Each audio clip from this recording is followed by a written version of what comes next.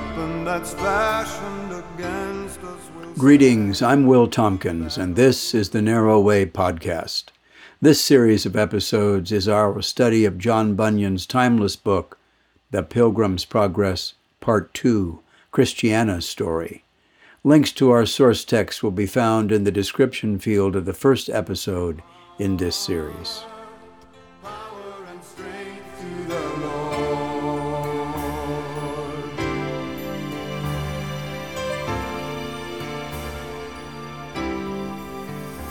When the power of darkness comes in like a flood, the battle belongs to the Lord.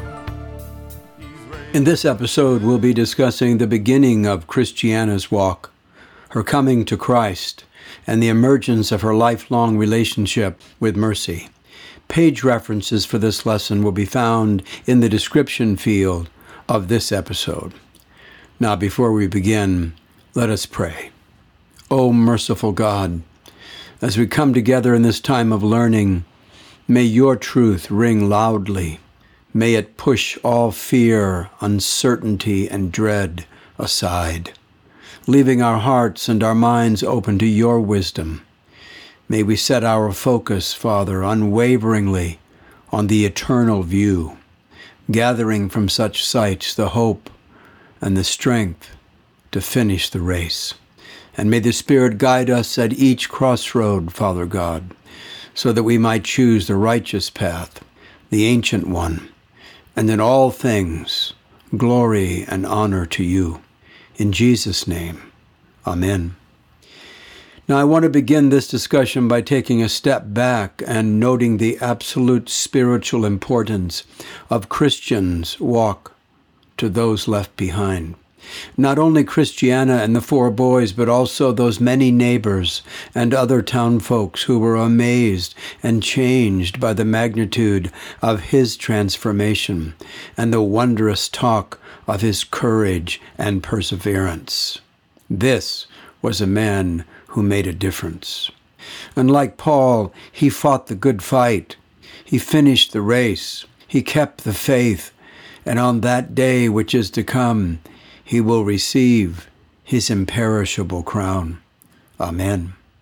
And as you read Christiana's story, notice that Christian is mentioned at every stop, at every layover, by everyone who greets her along her own narrow way.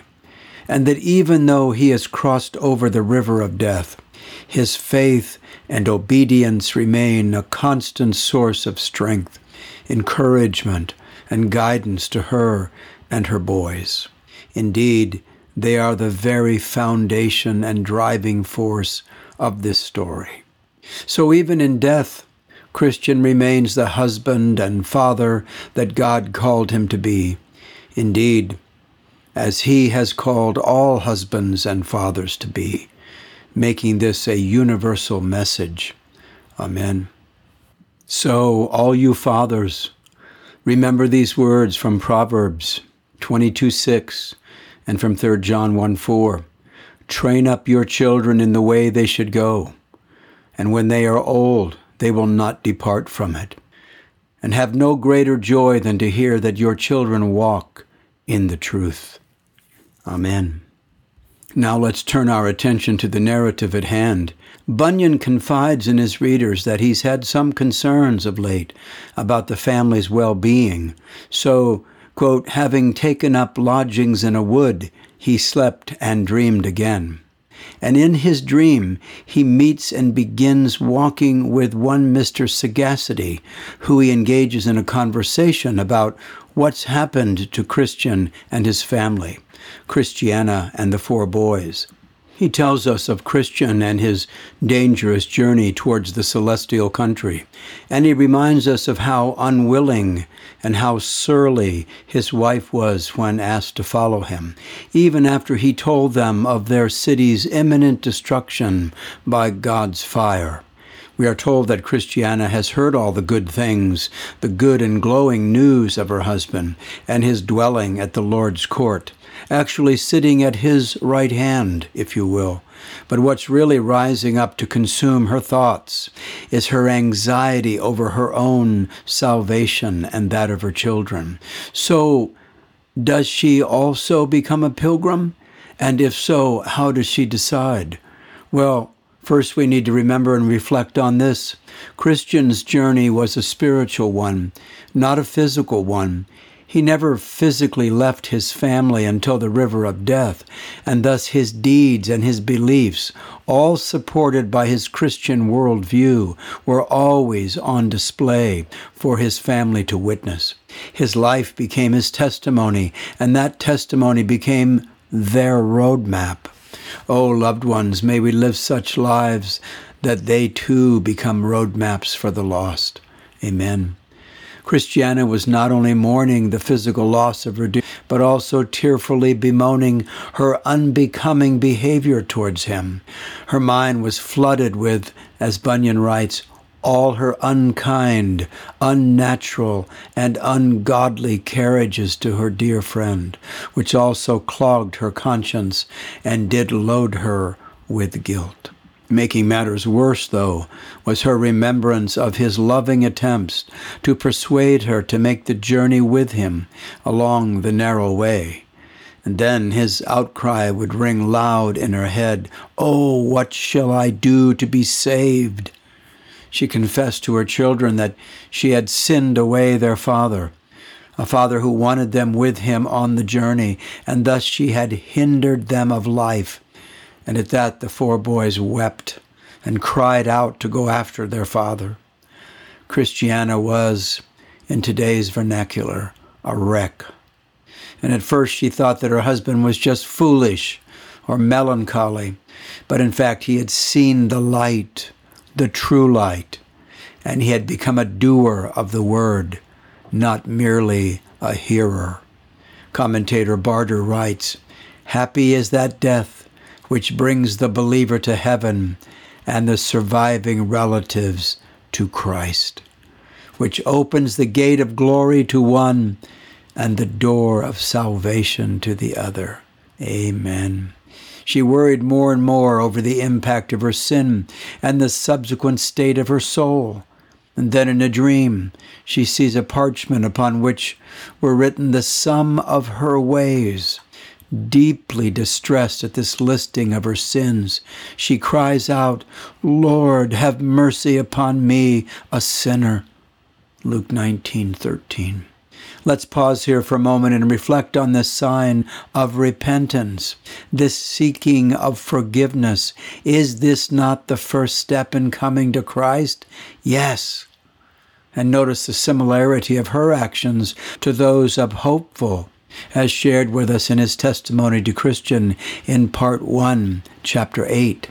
Recall that Hopeful's journey to the Lord also began with great distress over his sins and the condition of his soul. And then there came upon Hopeful a growing conviction. He said he never imagined that God begins his work in a sinner's life by awakening him to his sin.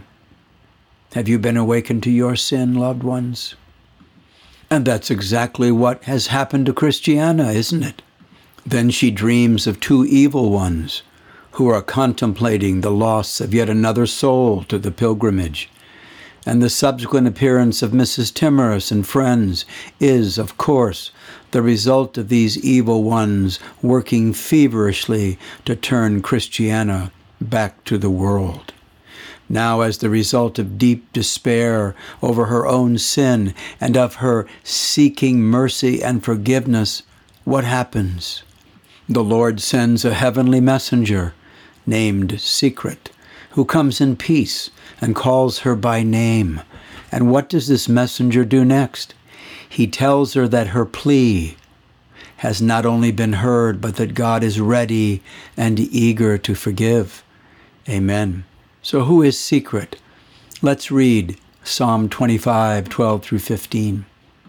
Who is the man that fears the Lord? Him shall he teach in the way he chooses. He himself shall dwell in prosperity, and his descendants shall inherit the earth. The secret of the Lord is with those who fear him, and he will show them his covenant. My eyes are ever toward the Lord, for he shall pluck my feet out of the net. Amen. And what's more, Secret tells her she's invited to sit at his table, and that all who are there will be glad when they shall hear the sound of thy feet over thy father's threshold. And there's also a letter from the king saying that he would have her do as did Christian, her husband, for that was the way to come to his city and to dwell in his presence with joy forever. Not quite understanding what that meant, Christiana asks, Sir, will you carry me and my children with you, that we also may go and worship the king? And what did the messenger say to this? No, Christiana, the bitter before the sweet. He tells her that she must go through troubles and trials, that there is essentially no free ride, and that she is to keep the letter. Then she calls her sons, confesses her belief that their father is well and living with the king. She also confesses the hardening of her heart, as well as theirs, against their father and refusing to go on the pilgrimage. This was her heartfelt repentance, her mea culpa, her outward acknowledgement of her own sin and wayward actions. Encouraged now by Secret's words, she now chooses to accept the Lord's invitation and says, Come, my children, let us pack up and be gone to the gate that leads to the celestial country, that we may see your Father and be with him and his companions in peace, according to the laws of that land. Praise the Lord. Amen. Now, just as Christiana and her children were about to be on their way, we see that trouble is just around the corner, isn't it? Here comes Mrs. Timorous. Remember her husband? Running from the lions in front of the interpreter's house, having not the faith to know that the lions were chained by the Lord of the place. Notice she was immediately put off by Christiana's greeting. If you come in God's name, come in, she had said. Now she had heard rumors that Christiana and her children were leaving on pilgrimage and wanted to put a quick end to such foolishness. Mrs. Timorous, now convinced that Christiana had been duped and is no longer worthy of being a mother, wants to know who filled her head with such nonsense.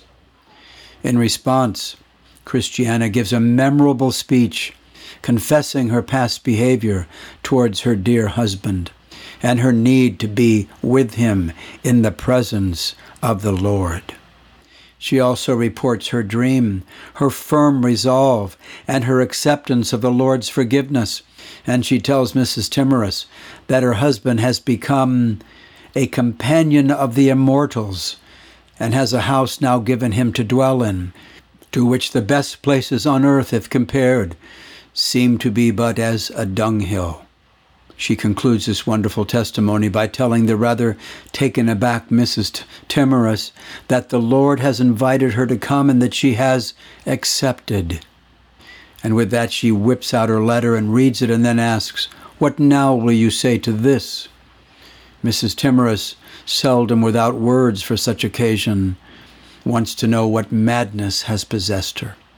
Reminding Christiana of all the great troubles and trials that lay before her and her dear children.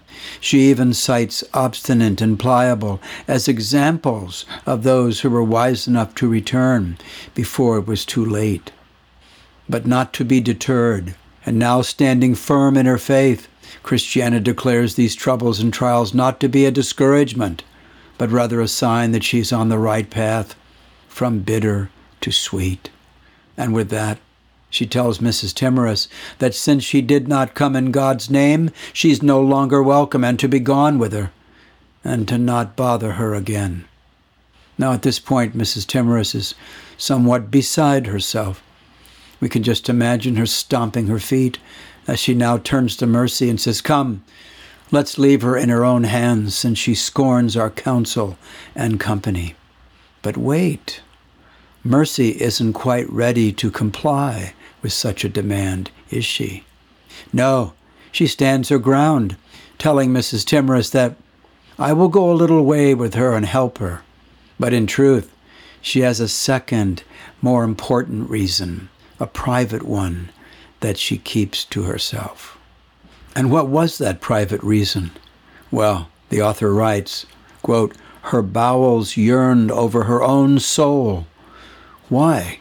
Because Christiana's words had taken hold of Mercy's mind. Please note that the use of the word bowels here does not refer to today's common usage of that word, but rather to the deepest and innermost feelings, which in this case would be in her mind and her soul. So our Mrs. Timorous returns home to round up the naysayer troops, people like Mrs. Bat's Eyes, Mrs. Inconsiderate, Mrs. Light Mind, and Mrs. Know-Nothing, with the sole purpose of demeaning and derailing Christiana and Mercy from proceeding on their pilgrimage. In describing Christiana and Mercy and their proposed journey, Mrs. Timorous and friends used words such as these, blind and foolish women. They also called them fantastical fools, said good riddance to them, that they're unneighborly and whimsical fools. In the end, seeing no way to persuade Christiana of her folly as they saw it, they all went back to their worldly friends, which included such notables as Madame Wanton, Mrs. Love the Flesh, Mr. Lechery, and Mrs. Filth, and so on. So now Christiana, her children, and Mercy are on their way. But uncertainties are welling up in Mercy, even though Christiana is certain of her acceptance because she has invited her, and because the Lord of the place delights in granting mercy. Nevertheless, Mercy's doubts of her acceptance at the gate remain, and so Christiana offers to employ her as a servant until they reach the gate, where she will inquire and advocate for her. Mercy gratefully accepts the offer, but weeps over leaving her friends and family in that sinful town, with no one to teach them about the wrath which is to come. In comforting her, Christiana says, "And thou dost for thy friends as my good Christian did for me when he left me. He mourned that I would not heed nor regard him, but his Lord and ours did gathered up his tears and put them into his bottle. And now both I and thou and these my sweet babes are reaping the fruit and benefit of them." From Psalms 126, 5 and 6 we read, "They that sow in tears shall reap in joy. He that goeth forth and weepeth, bearing precious seed, shall doubtless come again with rejoicing, bringing his sheaves with him." And as they venture forth, Mercy says, "Let the most blessed be my guide, if it be his blessed will, unto his gate, into his fold, up to his holy hill." Amen. Let us pause here to reflect on the Lord's mercy as described by commentator Scott. They should recollect that the Lord delighteth in mercy, that Christ will in no wise cast out any that come to him, and that they who trust in the mercy of God solely through the redemption of his Son shall assuredly be saved. Now let's take a closer look at Christiana. What do we know about her? Well, one commentator puts it this way: we know next to nothing of Christiana until after she's widowed. In fact, the only thing we know for sure about her during those times is that she was a, quote, utterly ungodly woman, and that she married an utterly ungodly man. And what does Christian answer when he's asked about his wife by Charity at the House Beautiful? He wept as he answered, "Why, my wife was afraid of losing the world, and my children were given over to the foolish delights of youth. So what with one thing and what with another, they left me to wander in this manner alone."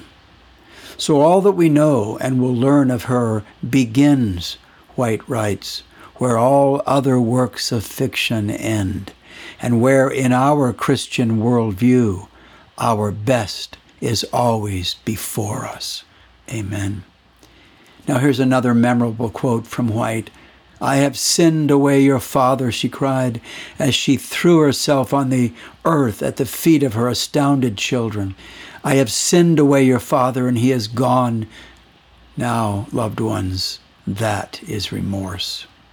No visible signs of a weapon, no marks, no cuts of any kind, yet in her words, she sinned away their father, and he's gone forever. The permanence of that is quite striking, isn't it?